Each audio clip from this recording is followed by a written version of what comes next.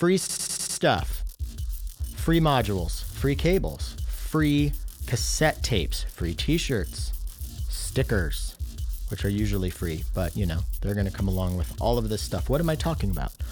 A bunch of stuff that I am going to be passing on to my Patreon subscribers here in about a month or so.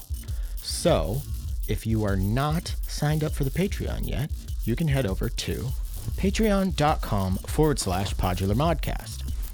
And I've been talking about this for a while, but I think maybe it's time that I show you some of the stuff. So let's start with some cassettes. All right, the last 2 copies of Kitty Safari by me and my friend Stephen Jett. It is a bunch of really great piano playing by Stephen run through my modular system. And then I got passed along a bunch of cassettes, and it turns out I own some of them already. I'm going to be passing these on. So I've got VCO ADSR, Serious Lies EP, Minor Truths EP. It looks like it's like maybe a split. Looks pretty cool. Heinbach, Dear Earth. Gemini Horror, Obsidic, Gerald Fjord Signals, great album. Ross Fish from Moffensief, 8 songs about absolutely nothing. I have this one, it's really good. I have this one as well, Fossilize Me, Era. Akil Adam, Hollow Moon. The Great Krell Machine from Flag Day Records. This one has, let's see, Walker Farrell, Todd Barton, a bunch of really cool people on it. This is a Tom Hall cassette. Tom Hall's great, Daedalus. And then I have this one as well. It's called Dry Bath. It's very weird, but I really, really like it. So there are the cassettes. I've got a bunch of stickers, a bunch of PodMod stickers, of course. And then I've got a bunch of blank panels from the Bleep Bloop 2000, which is now sold out, but I do have a bunch of extra panels. So if anybody wants some blanks with my big dumb face on it. Okay, so on to cables. I've got a whole bunch of right angle cables here. Various lengths, various color schemes. Got some glow in the dark, some that are not glow in the dark. I've got a whole bunch of these black and gold braided cables in various sizes. And then I've got some red stackables here. And I've also got this here tote bag full of various colors of tie-dyed Podular Modcast shirts. And then there are a few white ones as well. Sizes are limited. And then finally the modules. This is the part you've been waiting for. I've got an Afterlater Audio Filthy filter, an Afterlater Audio blend, which the only reason I'm getting rid of this is because I have more of them, and I think they're a very, very useful utility module. And then a nice, simple Envy from Afterlater Audio. These, it's just a nice little ADSR, and it's got an end of attack and end of rise trigger output, so pretty dang useful. So if you want to be on the receiving end of the announcement of when you can get this stuff, then you got to go over to patreon.com/PodularModcast and join up. I'm just going to randomly post what's there, and I'm going to make little packages, basically. It'll all be first come, first serve. So if you see that post, look at what's on there, and then claim it in the comments or send me a message, and then it's yours, and I will send it out to you. As you know, if you've been listening long enough, I could not do this show without your support on Patreon. So once again, patreon.com/PodularModcast, link in the show description.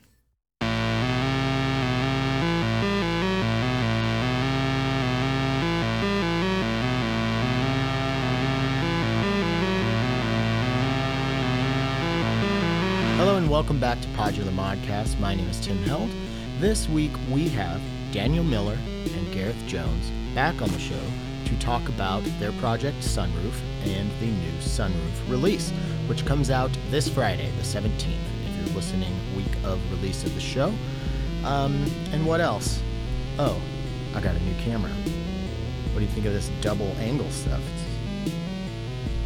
It's pretty cool. So hopefully demos will be a little bit more, professional looking and stuff. So the 9th, few days ago was my birthday, and I went out to a lake called Lake Crescent. I, of course, did a remote performance, so hopefully I'll get that edited and out soon. But this lake was so cold. It doesn't help that it's February and there was snow just a couple hundred feet up on the ridge above the lake. But I've been in some really, really cold rivers before, and in the late summer, early fall, and in early spring. So I thought that this was going to be no problem. And I just went and jumped straight off the dock because it just drops off instantly. It's super deep. And that was the closest I've had to having my breath completely taken away from me while submerged in cold water. Luckily, you swim to shore and 2 steps and you're in a sauna. And having a sauna there was very nice. So my wife Hannah and I and our friends went into the sauna a few nights later, and it was very cold outside and nighttime, but we went in, got super hot, and then went into the lake, and actually did that twice. And not quite as cold when you heat up your core so much. And I can't stress enough how good it feels for like the following hour after. You get super, super cold while you're in there. You come out, you get dried, you put on a nice hoodie and some big thick sweatpants and some gloves maybe and a beanie, and you just have this like warm glow for sometimes a couple hours, depends on how cold the water is and how long you're in it. But you don't come to Podular Modcast to talk about jumping in cold water. I feel like maybe I have talked about this entirely too long.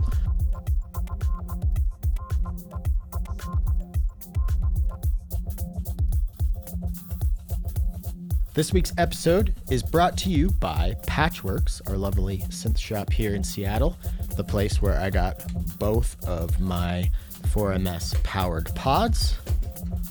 And after this weekend, I'm thinking I might want to get a third one. And you're like, well, why do that when you have a 7U case? And it's like, because I have the 7U case too. I want one to be like my guitar rig, like the interface that I get my guitar into my modular system, and some envelope following and some CV control with the guitar. Then I want one for effects, and then I want one for my samplers, which include the STS. I love this sampler. This is the second one I've owned, and I bought this at Patchworks. So if you would like to visit Patchworks online, please go to patchwerks.com, and they will solve all your synthesizer needs. And if you're kind of wondering what module or modules you should get, I highly, highly, highly recommend the Shaped Dual Envelope VCA from 4MS. Of course, the stereo triggered sampler from 4MS. So once again, that's Patchworks, patchwerks.com. Also, thank you to 4MS. I'm really excited. I've got a few more 4MS modules coming in the mail this week, hopefully. I am getting the Swan, the Spherical Wavetable Navigator, the DLD, the Dual Looping Delay, and then also the Mini Peg, which is part of the 5 new modules that they've released lately. The Shaped Dual Envelope VCA, like I just showed you. The new Shuffling Clock Multiplier. Basically, that module has existed for a while, but there was an expansion or expander for it. Now the new one is just the expander and the old module in one. Link in the show description. Let's get into the show. And I'm joined once again by Gareth and Daniel from Sunroof. And I love that the new record, we won't want to jump right in, but I love that the new record is called Part 2, right? Or number 2? And this Volume is 2, Volume 2. And this is the Volume 2 Sunroof Pod Mod, so it's quite timely. You guys were on in May of 2021, so we would still have been kind of in the area of the pandemic where not a lot of traveling and not a lot of live stuff's going on. So I'm kind of curious, like, since things have loosened up and the world's opened up a bit, have you guys been taking advantage of that as far as live shows or seeing shows or just traveling or definitely traveling, being able to work together again, which is amazing because we weren't really able to work together because I'm based in Berlin and Gareth's in London. So Hmm. during lockdown, we were not able to work together. So that was a real drag, even though it certainly gave me more time with my modular because there Hmm. was nothing else to do after work. And yeah, I've been traveling around. I've seen a few gigs. We played one gig in November in Barcelona, which was great. And we've got some gigs coming up in the UK and Germany. So Man, that's got to be exciting. yeah. How about you, Gareth? Have you been traveling? What's your? So I follow you on Instagram as well, and I see that you're still producing other people's records and still jamming with people and everything. Yeah, I had a great experience last year. I co-wrote a record with a friend, Emily Tierson. Her Hmm. project's called Cankeys, which Mute picked up on actually, and we did. She invited me to join her on tour, so I've never really done a proper tour before. I think I went out with Tuxedo Moon as a sound person in about 1981 or something in Europe. But this was like 5 weeks on a Nightliner bus all around Europe. It was a fantastic crew of people. We were supporting Jan Tiersen, who I've also produced records for and Hmm. with. And there was a great crowds and it was a wonderful atmosphere. It was a huge learning experience for me, just seeing really what it's truly like life on the road. So many Yeah, of my colleagues have done it and I'd never done it. So that was a great piece of traveling that I was able to enjoy in awesome. the end of last year, October, I think. Okay, yeah, I think I must have saw them on their the U.S. leg of that same tour because I saw Okay. Jan and she's I'm sorry, I forgot her first name. Emily. Emily. She Emily. sings on a few songs with Jan when he's performing, right? Yeah. Amazing show. That was so awesome. It was actually at my favorite venue in Seattle. It's called the Neptune, and it's got this little balcony seat off to the side on the second tier where it feels like you're in your own little private area. And me and my wife took advantage of that. So we were, just looking right down on the show, and it was absolutely fantastic. And I had Jan on the show a little before that, and lovely guy. Oh, Yeah, he's a yeah. super talented man of many skills It's musically. he's one of those people that you kind of watch and you're like, why do I do this? You know, but at Well, the same hey, time, Tim, it's not a competition, right? that's right. Yeah, I think I finally hit the age where that kind of thing is more of a source of inspiration than it is something to make. We have plenty of things that we can make ourselves feel bad about in life. Most of them aren't real, so I might as well look Yeah, for the good stuff, right? absolutely. Yeah, I think if I was if I felt I was in competition with all the wonderful electronic artists who are in the deep end, whereas I'm paddling around in the shallow end, I would never leave the house. Right. But you know, that actually that kind of hits on something I've been thinking about lately. I think I'll just I'll try not to make this too much of a therapy session, or else, and if it gets too far, let me know, and you guys can send me a bill. But um, I'm thinking to myself, I'm going on 5 years of doing the show, and I've been doing modular for just over 5 years, and I hear these modular albums by these super talented people, and I'm just like, I could never do this with a modular synthesizer.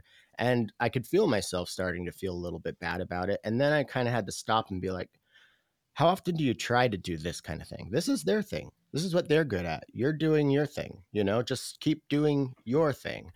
Um, so yeah, I think that's just kind of like something we need to remind ourselves every once in a while, that it isn't a competition, and and seeing somebody who you view as better as you, like be grateful for that and use that as fuel for your own creative endeavors. So there's my little preach soapbox corner, and then now we can get back to your guys' album and tour. Yeah, but then whatever you do is your expression that he or she who you admire wouldn't be able to do.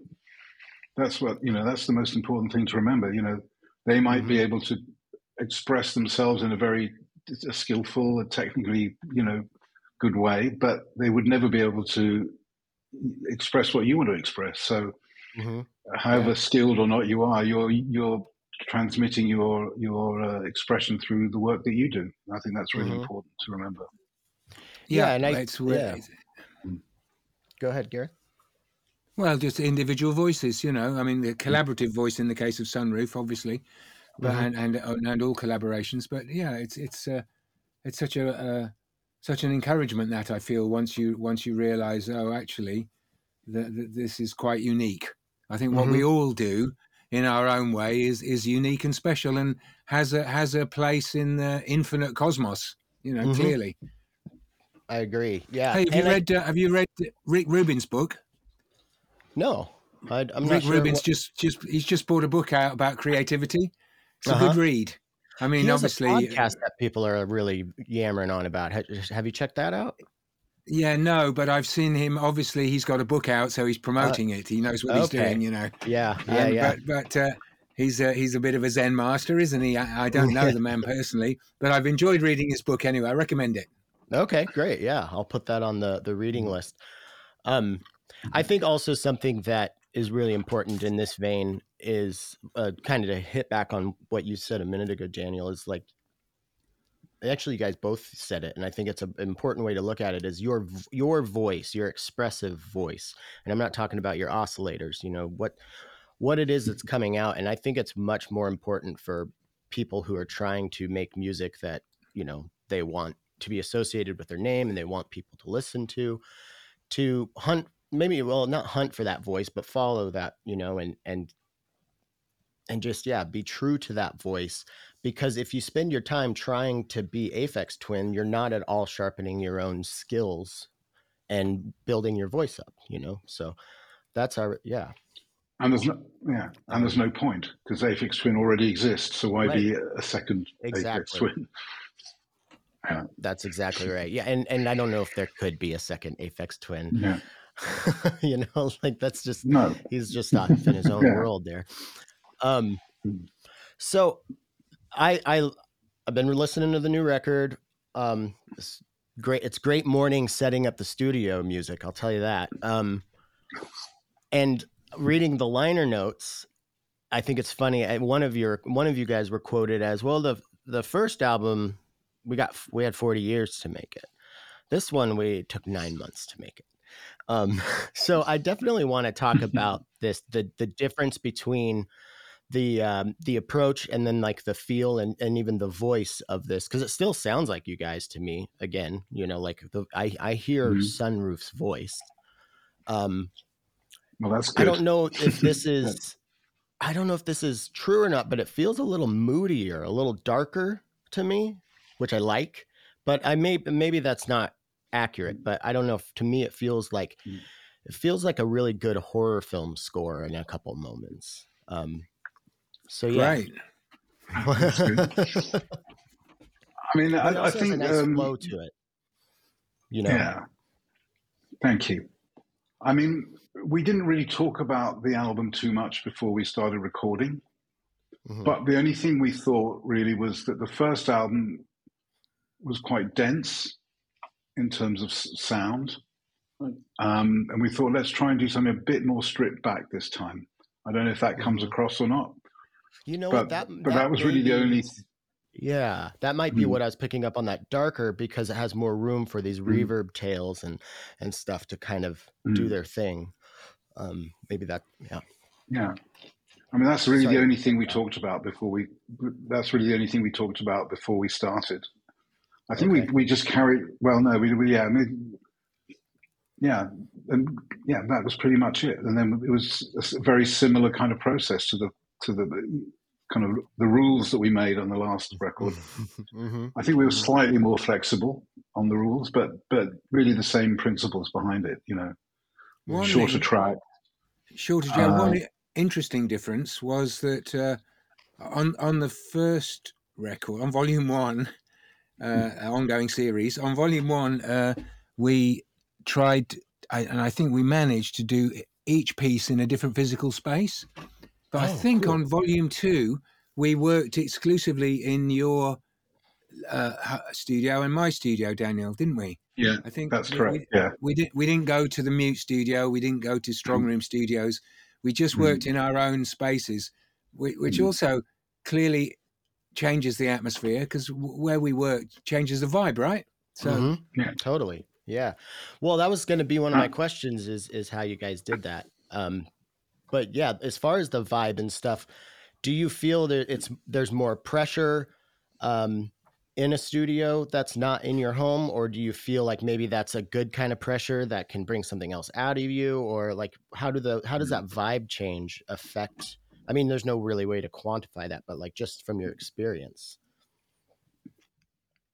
I didn't feel any pressure working in other studios. I mean, one of the studios we worked with was the Mute studio. Right.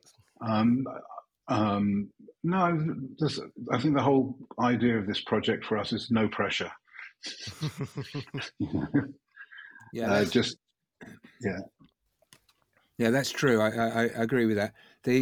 Of course, Tim, it's very simple. It's it's stereo out from one case and stereo out from the other case. They're all essentially 4-track recordings, so it's not there's the pressure of going to some studio and having a big setup with an engine. It's not like that.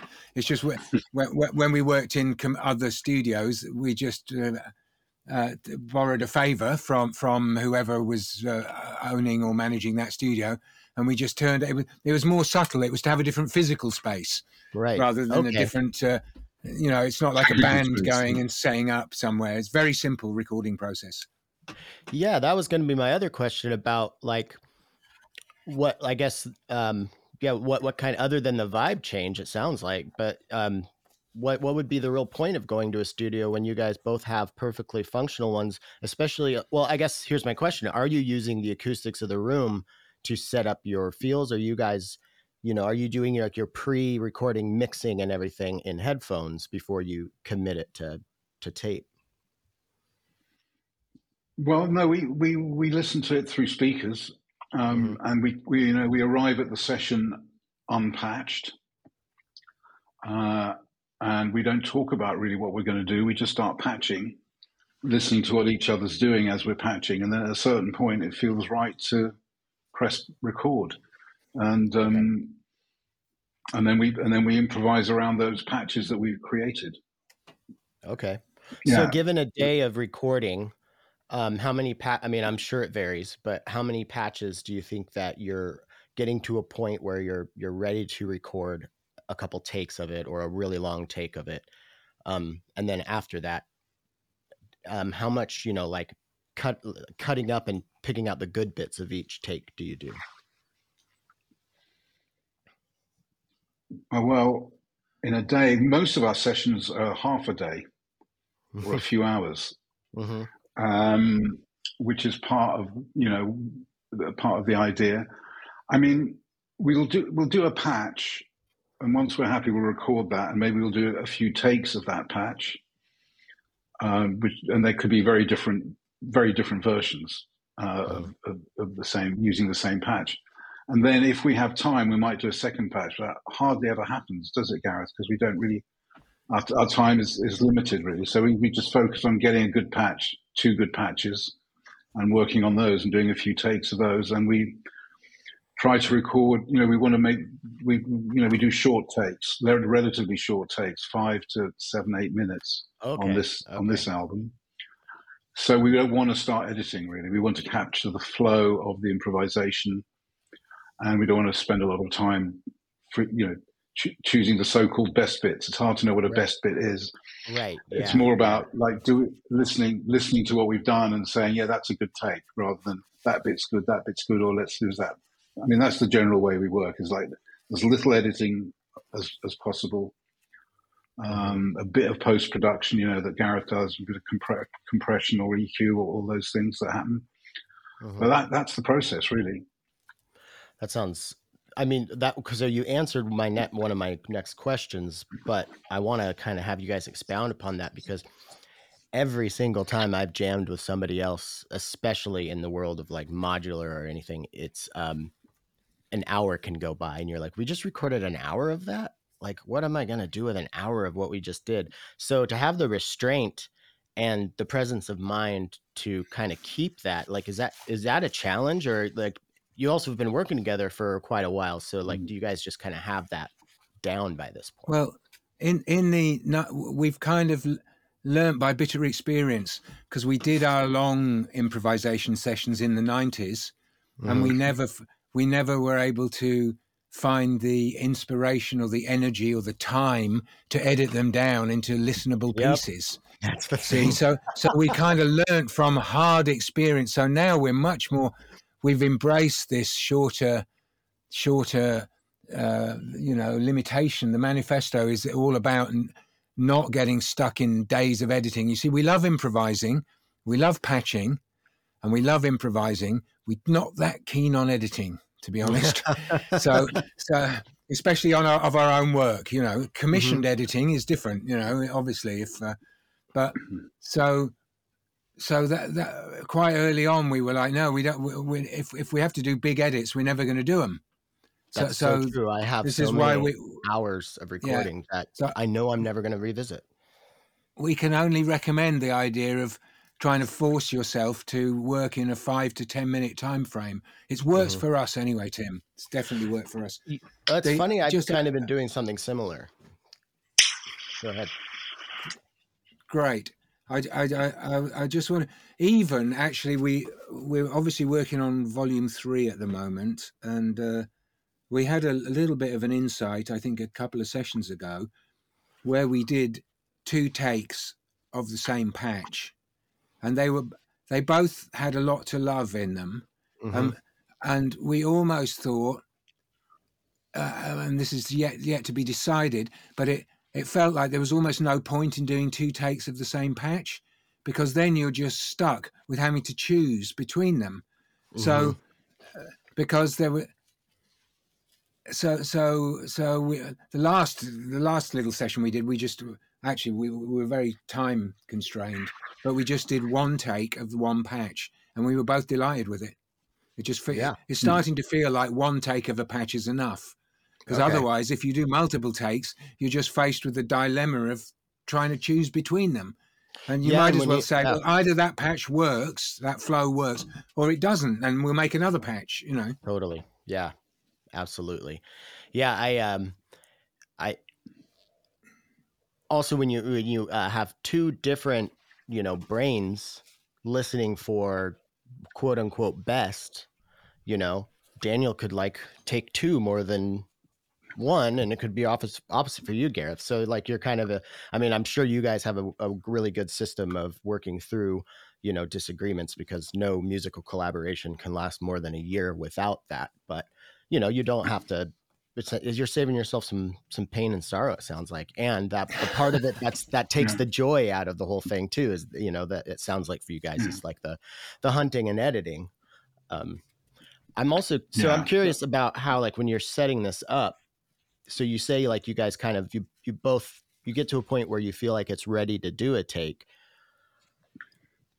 How long is that process? What is the communication like in that? And then do you do kind of, when you get to the point where you're like, I think we're there, do you kind of jam for a few more minutes before you hit record?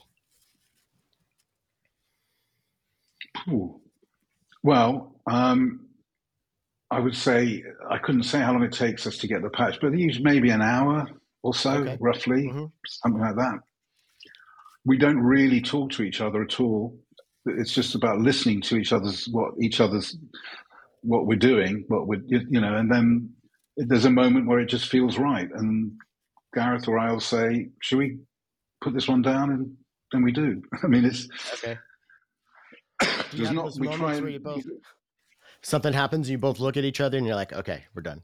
Like, you get that, like, kind of bright-eyed, like, woohoo, we got it. Yeah. I don't know how woohoo it is, but it's it's more of a, I think that sounds okay, let's record it. Yeah, it doesn't sound too bad. Sound too bad. Exactly. I think we might have just found a cultural difference between our 2 sides of the pond. You get a little more Sure. I think reserved with the we're very woo-hoos. English on that. Yeah. It's There's not. no high fives going on really. No awesome dudes or anything like You that. guys aren't giving a hang loose sign to each other, and that's the sign to Yeah, record. exactly. we do actually, to get back to the technicalities you were alluding to, when we do, so we feel there's a vibe in the room or whatever, and we don't want to waste it, so let's record it. And at that point, we might take 5 or 10 minutes to how do we start is often about all that's explained, all that's discussed. I mean, there's, as Daniel said, there's very little talking, but then there will be like because quite often the vibe hangs in the room, but there might be several things happening at once. So we have a quick kind of reboot, and we think, well, okay, what are we going to start with? And then we quickly strip back to something, either one element or two, whatever. There's millions of options, but we definitely there's a little pause for thought, isn't there, Dee, when we just go, okay, how are we going to start? Mhm. And that's it then, and then we go. Okay. And That's right. I probably asked this question last time, but I'm curious how you do it on this round. But are you guys like, how much syncing of systems are you doing between your two systems? Are you sharing a clock? Are you sharing some effects, or is it kind of like, you're here, and just go? Clock. Okay. Yeah, Always. I just send Gareth a clock, and that's it. Yeah. Although, go on. Go on. Go on, Gareth.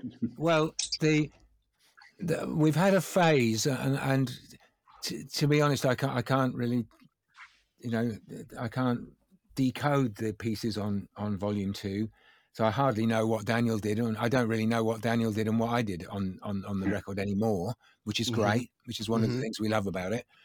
But we've definitely had a period of sessions where I've been exclusively sampling what Daniel does. So I've not been, if you like, creating any original sound. I've been taking snippets. So in addition to clock, I think for a while Daniel was using a Bifaco mixer that's got a aux send on it, 3 aux sends, and one of those aux sends was dedicated to a line coming to my samplers. Okay, great. So I was taking audio from his mixer, which sometimes was very considered, and I'd worked out what sound might be behind which aux send, and I kind of knew what I was sampling. And sometimes it was totally unexpected. I thought I was sampling one thing but got something else, with all the randomness and chaos of modular joy that we all love. So that's been super interesting, actually, because it's not solved. It's been an interesting way to approach tonality, because we're not that big on, as you know, if you've heard some of the tunes, we're not that big on tuning up and playing melodies. But when if I'm using a Lubad or a loop sampler of some kind to take fragments of what Daniel's doing, it kind of pitch wise it fits, in a good way, because I might only go up an octave, up or down an octave. I'm not transposing in semitones or anything. So that's given a real musical connection somehow, where this allowed us to overcome one of our challenges about what key are we playing in, or do we have to tune up our oscillators, and then as soon as we do some cross modulation, the pitch has gone somewhere else anyway. So that's been very profound and very deep. It's a channel a furrow we're still plowing. Right. Well, that's a lot of what I do is kind of sampling myself during. I don't do a lot of live performances lately, but I do a lot of these what I call remote performances, where I go out and I just perform somewhat like I build a patch at home and get it to a point where I'm like, okay, I can make this work out in the field. So it's a mixture of improv and preparation. But I use Morphogene's been the primary thing that I do live sampling with. But I just got the Qubit Nebulae, which there's some overlap with Morphogene, but it's definitely its own thing. And I've had the Lubad and the what the other one that they do that's really awesome. What is that one called with the crazy light panel? Why am I Arbar? Okay, Arbar. That I haven't got one of that. That looks amazing, doesn't it? The light panel alone. That thing's crazy. If you like the workflow you just described, I think you would have some fun with that. But other than Lubad, what are you using for that kind of live sampling? I've got the Bitbox Micro, which I'm using with Ableton Clip style, if you like. Yeah. It was that was very fruitful for a while, because I think in an earlier firmware version, the loop didn't automatically play and didn't always consistently play in time. Oh boy! So there was like phasing offsets. If which became part of what we were doing live, which was a lot of fun. And then I got just a 2 HP sampler, very simple looper that I just trigger with a gate. You take a certain number of pulses and then hit it again, and then I've locked in a 7-beat loop or a 3-beat or whatever, Mm-hmm. Okay. So those are the big, and the Morphogene, of course. Yeah, Morphogene is one of the greatest pieces of musical technology I think I've ever touched. I love that thing. So Daniel, while we're on the subject of gear and we're nerding out on gear, what are some of the all-stars of, like, if you're packing up your kit to head over to Gareth's, like, what are the ones that just never stay behind?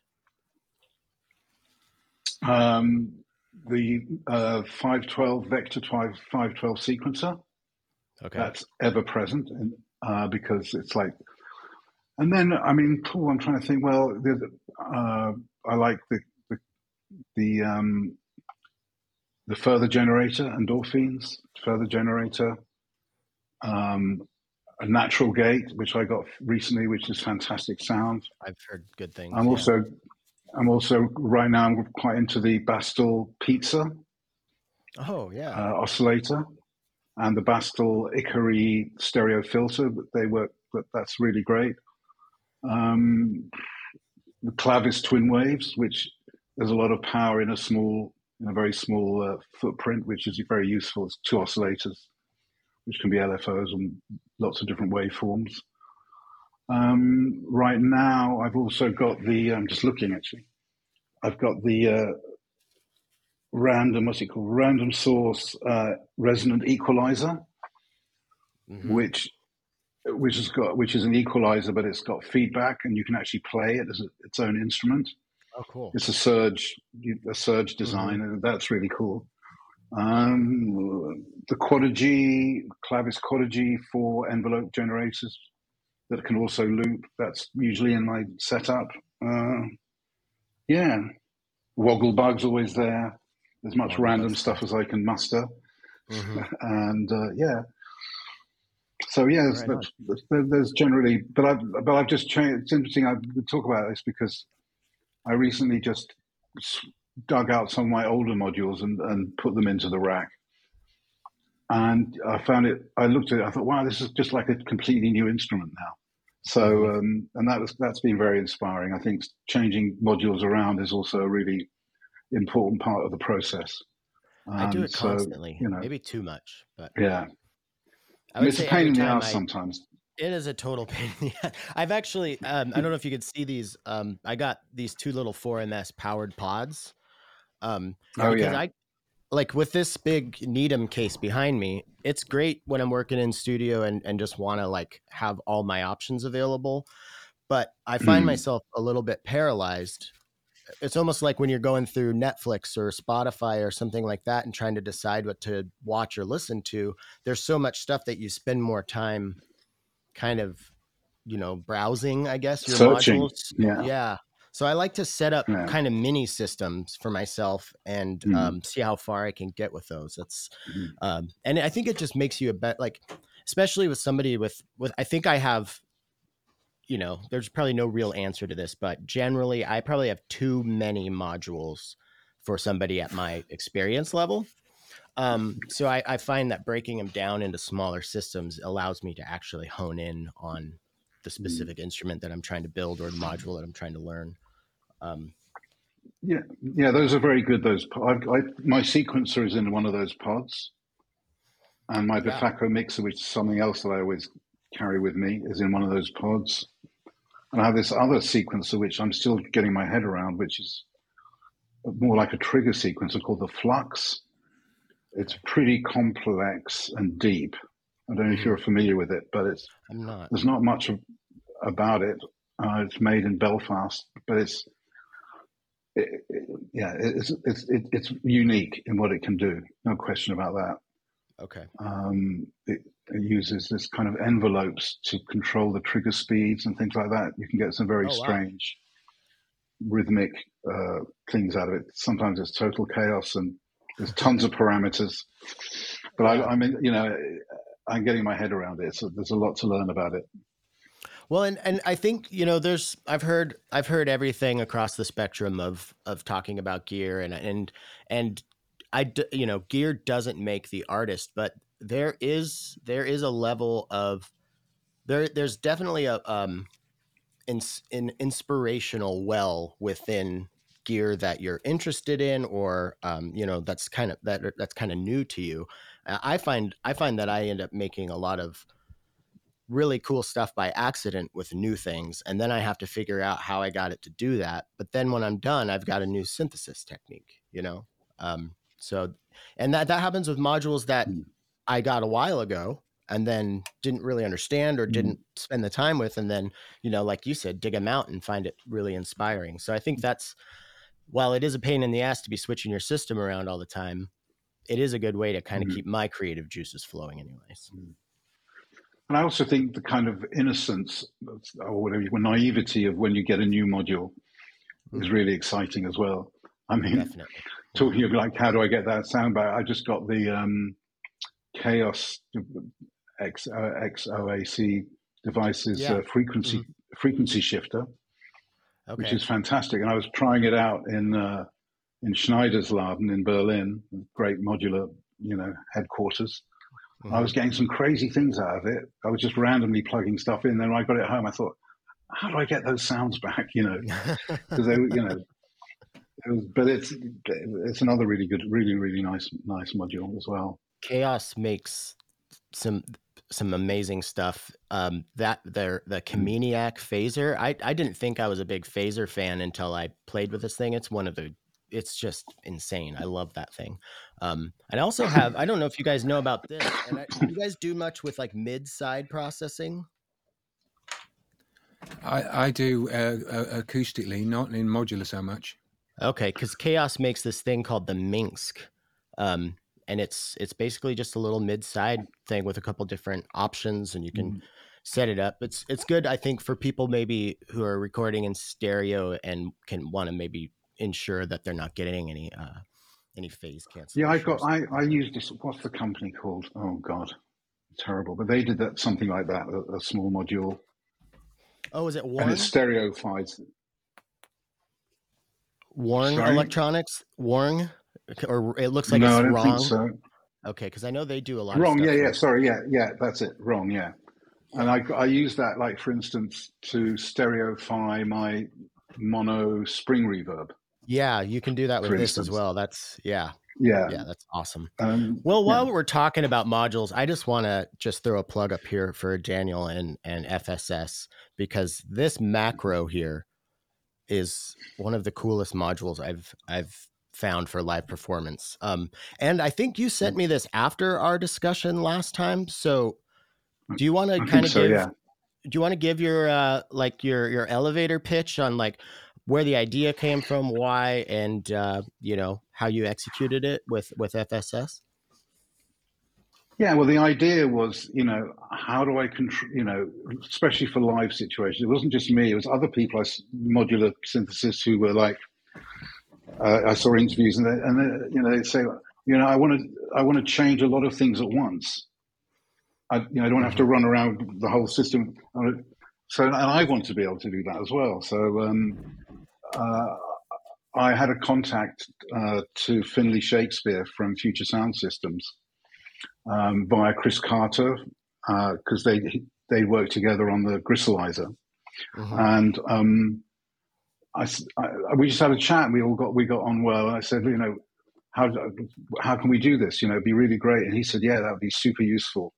And basically, it's six. It's got one knob, and it's got 6 outputs, and each output, you send a voltage. What do you call it? I always forget what it's called. You got it. Bipolar, unipolar switch for the big knob, and then each got a attenuverter.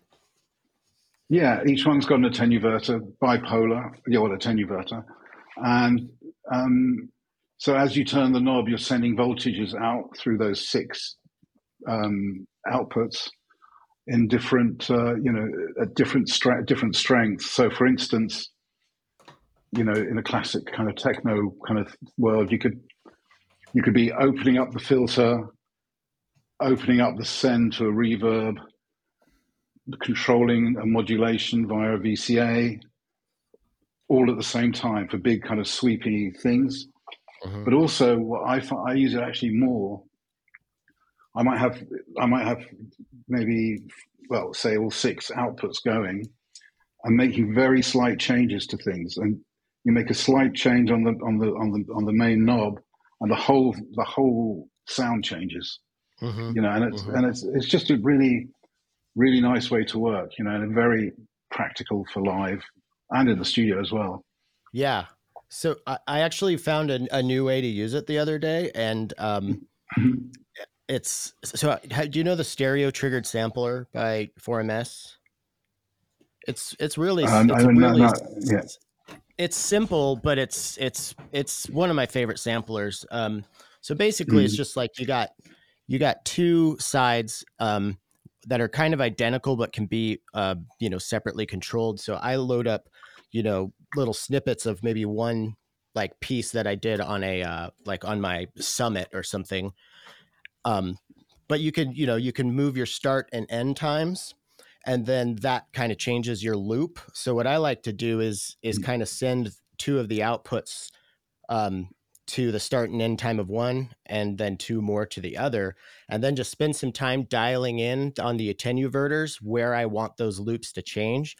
And you can kind of get these really cool, just evolving loops that change when you tell them to. It takes a minute to dial that in because it's hard to get a precise start and end time on the sampler. But yeah, it's just, there's a million applications for it.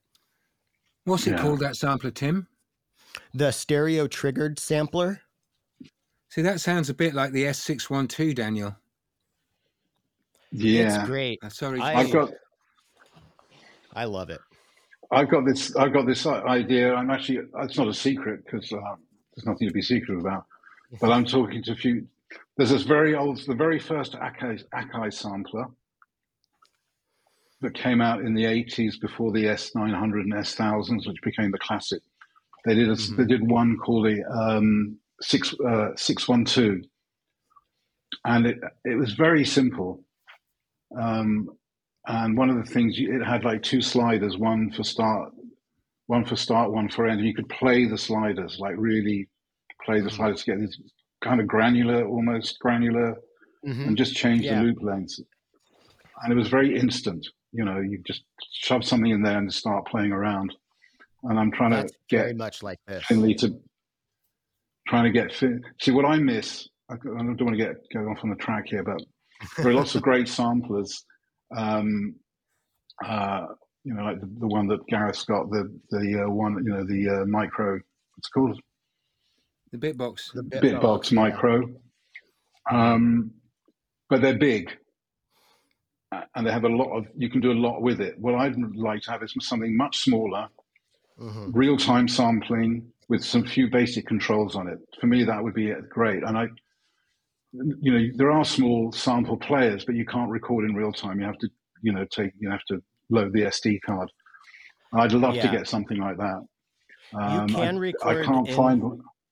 I'll rack my brain about that and see, because I'm sure it exists, but I can't think of one now. But I'll forward you along if I find one. I don't think you will, because I've really looked around.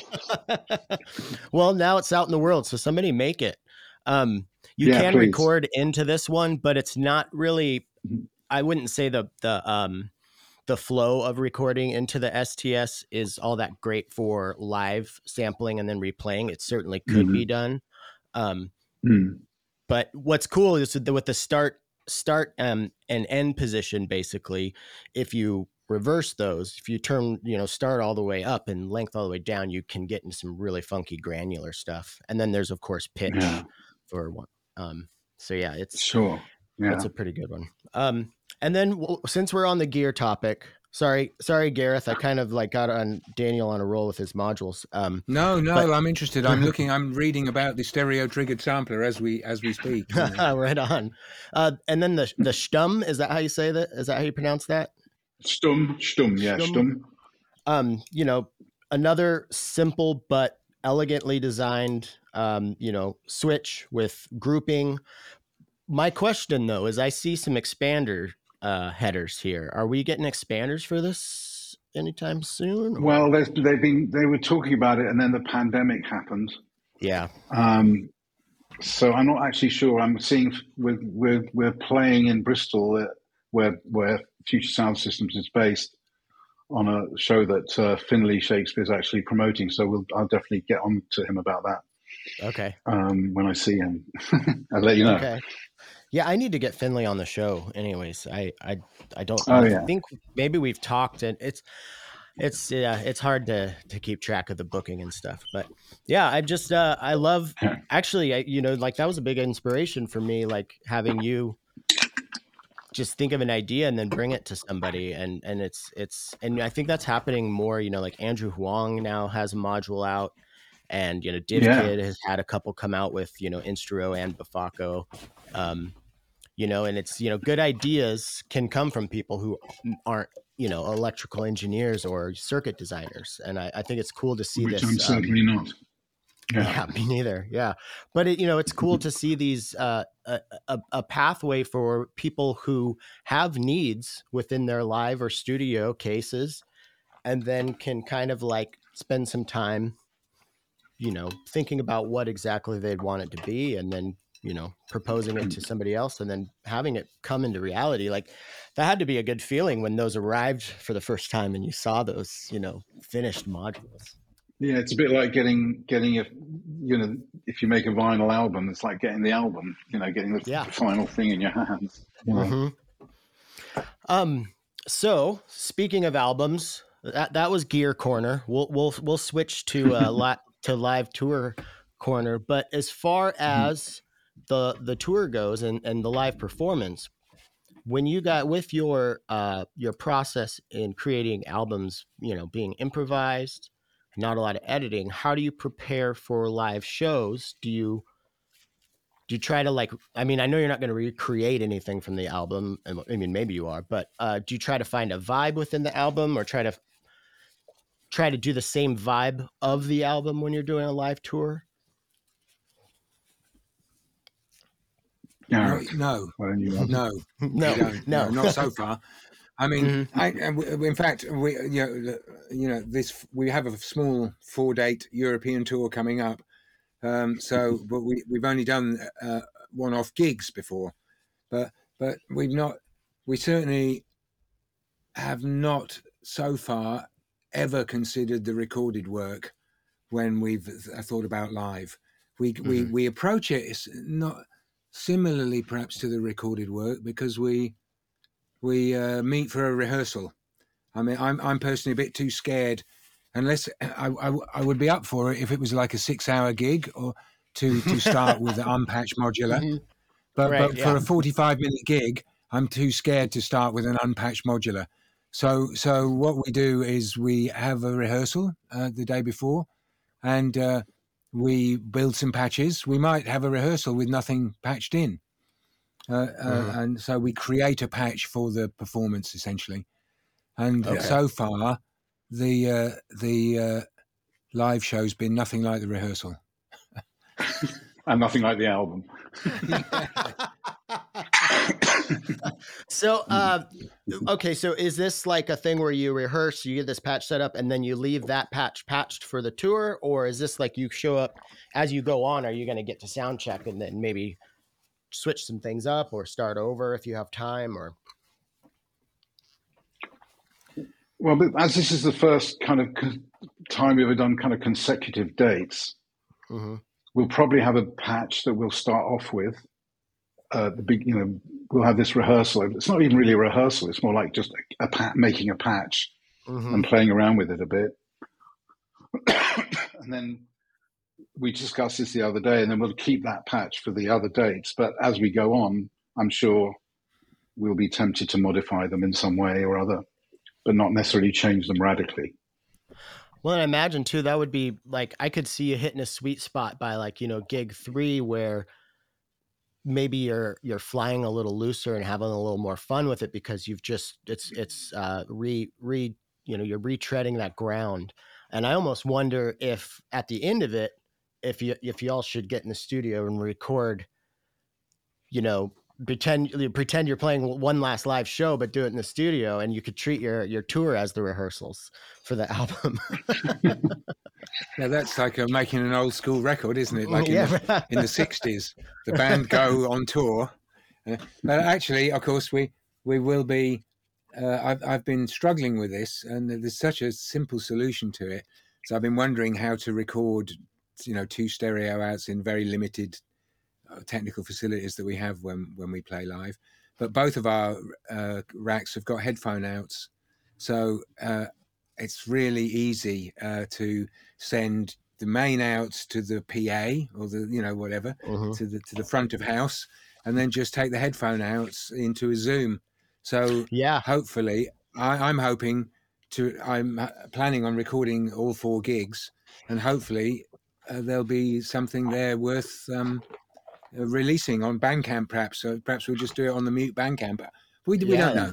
But I think it's important. I love documenting stuff. I think it's important, especially when it's improvised. You just never know, Yeah, you could really, totally.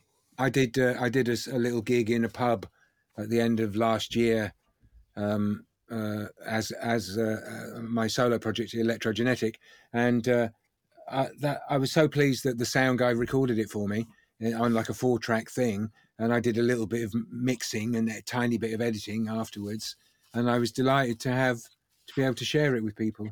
So that's so awesome. I definitely wanted to. Sunroof are definitely going to be recording the 4 gigs, right? And so, the go ahead. Well, and the production rehearsal, I hope. Every time we meet, stuff happens. Yeah. Right. So I mean, no shade on Zoom, because I had a Zoom field recorder for a long time and really loved it. But I recently got this Tascam Portacapture 8, and it has 32-bit float, so you can't clip your recordings. So I don't know. I mean, I'm sure you can. Yeah. I mean, even better. Even better. Yeah. What a huge dynamic. Yeah. I guess I hopefully will be fairly disciplined about not slamming the level into the Zoom. But anyway, that's what we're using. We're using what we've got. We're using the tools we've got at the moment. Yeah. I mean, I love those Zoom record. I love field recording in general, but that's a whole other can of worms. So when does this tour start? I know. So if the listeners listening to this, day of release, the album comes out this coming Friday. When does the tour start, and where will you be? We on the 7th of April. We'll be in Bristol. Yeah, we'll be in Bristol. Okay. What's the name of the club, Gareth? Can you remember? No, I don't. But we'll be I'll put links to all the shows in the show description. Yeah. Finley Shakespeare, who's putting the show on for us, he has Oh, a cool. regular night there. Oh, nice. Very And then we're playing in London on the 10th at a really nice place we played before called Eclectic. cool. Okay. It's a smallish venue, but really well equipped and great for visuals as well. It's more like it's a cross between a venue, a live venue and a gallery in a way. And it's Okay, really lovely. nice. People are great, and that's really nice. And then on the 13th of April, we're playing in Berlin at a place called Silent Green. We'll be supporting Faust, which is a pretty amazing for me and well for both of us because they've been a huge influence. And then we're playing at a really great club in Hamburg on the 15th called the Golden Poodle, which is a legendary, institution there. Great place. Awesome. So yeah, that's our tour, our world tour. It's 4 days. That sounds ideal, really. Well, if you ever come to the U.S., you got to come to the Pacific Northwest. I would love to meet you guys in person and see you live. So we're going to be closing. No, I'd love to come. Yeah, I would love to have you in the studio. Just do some weird patching and So we're coming up on an hour, and I do a thing for my Patreon subscribers where it's just like a little bonus portion at the end. So if you guys have some time for that, I would appreciate that. But if not, no worries. But before we get I'm okay with that. Great. Yeah. Before we get to that, is there anything you want to scream from the Modular Mountaintops to everyone listening out there? Ooh. Don't judge. What's that? Don't judge your work. Don't judge your own work. I love it. Bookending it. Full circle. And I completely support that. And I would say use the tools you have to make the best work you can. Love it. There's always you always get into this kind of mindset. If only I had that module, everything would be fine. And it just doesn't really work. That module never solves the problem that you think it's going to solve. In fact, it'll offer some really cool new routes of exploration, but oftentimes it also creates more questions, than, you think it's the answer to this question, but you're going to get 4 more questions. And you see where that goes. It becomes exponential. And then you end up like me with too many modules for your experience level. Well, I think we've all gone there. We're all in that position. I mean, I can't speak for all of your listeners, of course, but I certainly echo with that. It's a return on investment. And not only the new module is one. Anyway, we all love new modules, but that's right. I do think I want to underline what Daniel said as well. That it's not that's not the solution to not making art. We need to make art with the tools we've got today. And sometimes it's the limitations that you're facing within your own studio or setup that can breed some of your creativity that leads to you finding your voice. That was the case for me. So, you never know what you can find in trash.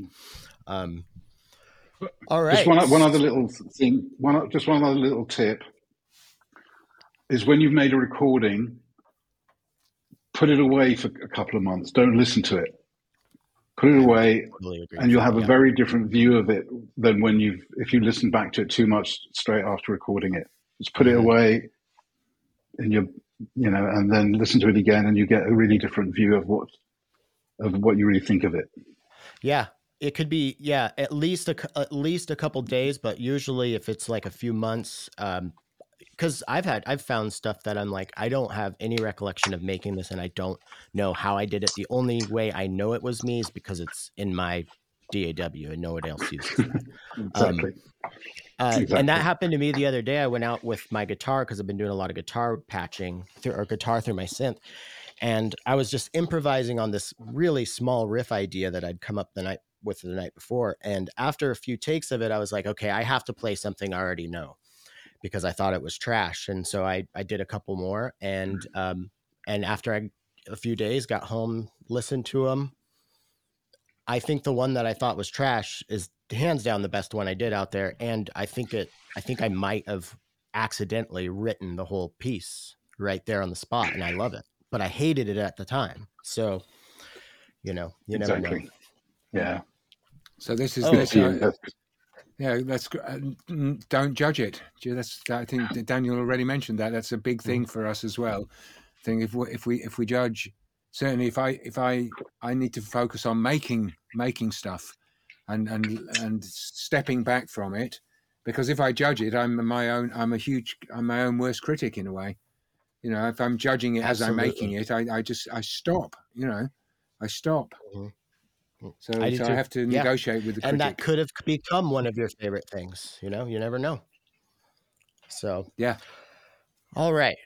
So my first Patreon bonus question, I'm kind of shooting from the hip here, but I've been asking my friends this question and people that I'm just meeting for the first time. It works for both, but I was just getting very tired of the well, what do you do for work question when having dinner parties with, you know, new friends or friends of friends? Because we like to talk about our work because we're lucky. But before I was lucky, I didn't like to talk about my work, and it didn't define who I was. So I'm going to ask you what I've been asking people.